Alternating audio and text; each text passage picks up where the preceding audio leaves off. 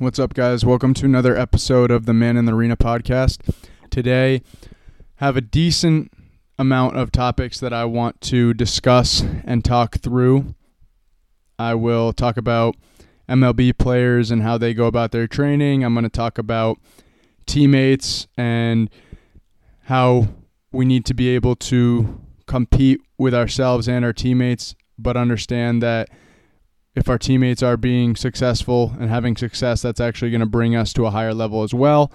And then the last thing I'm going to talk about is going back to the field where you first played. So I'm going to start off today talking about MLB players and how they go about their business.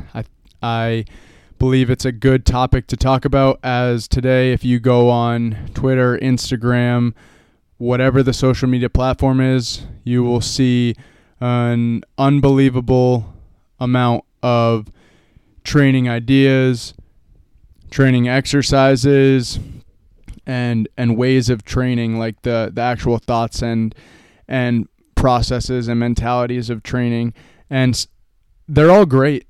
I'm sure each one has a good piece of advice or a good tip that you could use in actionable steps in your life. However, sometimes, and I'm talking more from my point of view, I become oversaturated with information, and it's almost as if I'm overwhelmed and not able to just do what's in front of me. I'm thinking like, oh, should I be doing this? Should I be doing this? Should this be the drill that I do? Should this be the position I'm putting myself in? Should I lift like this? Should I do this? And it's just kind of a beehive of bullshit. Like there is ways to do things, but there's not one certain way. So I believe a lot of people will create problems so that they can sell something to solve it. I was watching the MLB game the other night. It was the Reds versus, I'm not sure, it doesn't really matter, but I was watching the Reds pitcher. He was warming up in the outfield, and I was watching how he went about his business, and I was taking that kind of information in, right? And he was just doing normal things like high knees, butt kicks, like all the normal stuff to get ready. And I kind of connected that with a conversation that I had with Rich Hill, that the pitching staff at Northeastern had with Rich Hill when he came in through a bullpen in front of us. And he just kind of talked about how we needed to understand and needed to learn to be ready to go and be ready to perform as simply as possible. And sometimes it's great that we have all these new tools and resources to use, but for the most part, you're not going to get that even in minor leagues. And it doesn't matter if you get it in major leagues or not. For the most part, most of the MLB guys are just doing the smart, right things. And I don't mean smart. I mean, they're just doing the simple things right over and over and over. So, I'm sure you guys see some MLB players on the accounts, like maybe Tread or Pitching Doctor, and those are all good accounts. And I know that you guys see these MLB players that are nasty on there, and you think that they got nasty because of these accounts, but most of these players were nasty to begin with, and then they went to these accounts and were just blowing up on these accounts. And sometimes the platforms and the social media pages make it look like they were the ones that got the MLB player to be this nasty, when realistically the MLB player was nasty to begin with. He was doing the simple shit, and then all of a sudden he comes there, and because he's such a good athlete, he's able to compensate and move the way they want him to. And they could honestly probably put him in the worst position. He's still going to figure out a way because he's such a good athlete.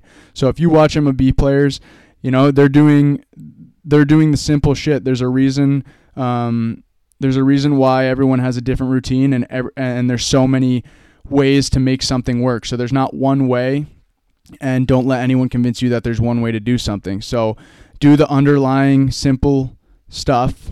Be fast, strong, have good recovery, and just be an all-around athlete. Because when you're an all-around athlete, even if your mechanics aren't the best, you can compensate and you can be a great pitcher or a great position player, whatever, as long as you are a great athlete. So become a better athlete, however you're going to go about it. Doesn't need to be a certain perfect way, and keep going from there. That will roll me into talking about teammates. And over my career, when I started off at SNHU as a freshman, I was definitely comparing myself to teammates and kind of not hating on, I guess I would call it hating on them, and wishing that I was going to do better than them so that I would play. So I kind of felt like it was one or the other. I felt like if I didn't perform, I hope that they don't perform so that I can take that job. As I grew and as I matured throughout my collegiate career, I began to realize that you need the teammates to pull you up to their level. So if you have teammates that you're competing for a spot with, there's only one pitcher at a time. So if there's 20 pitchers on the team and you're competing, let that competition level bring you up. So instead of rooting for somebody to fail, root for them to be disgusting so that you have to be even more disgusting to play. So that's only going to bring you up with them and have the environment and compete level bring you up.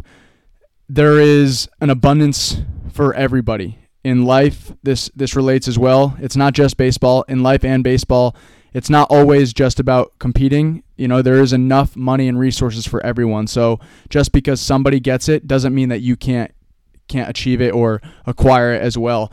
If somebody is on your team and somebody beats you out for the position, that doesn't mean that you can't pitch too. So it's not one or the other. It's not like there's not enough resources, right? If somebody's making money in life, it doesn't mean you can't make money too. If somebody has a dream job that you have, it doesn't mean you can't have it too. Like, it's not one or the other. There's so much abundance in life and in baseball that if you look and you work hard enough and you are doing the right things and competing with yourself and the environment around you, you'll be able to attain whatever it is that you wish. And I'll finish up today talking about going back to the field you grew up playing on. And I've done this a few times.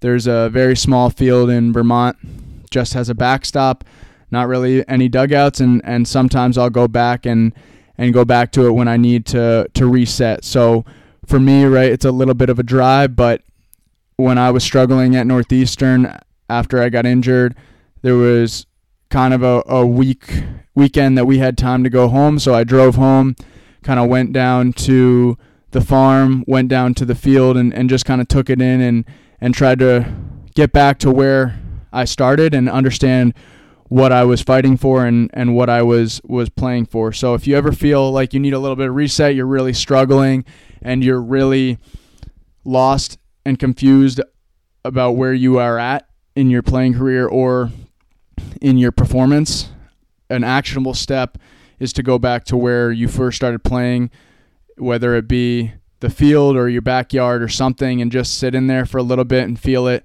Remind yourself what it was like, remind yourself what you were feeling, and just remember those days, because chances are if you're struggling with that performance and struggling with the times you're currently in, going back and understanding that it's not as tension-filled as it feels in the moment, that can kind of release some unknown feelings and confusion. So if you ever need to, go back to your field where you were a little kid where you first started playing and feel it, and then go from there. That's all I have today. Thanks, guys. See you later.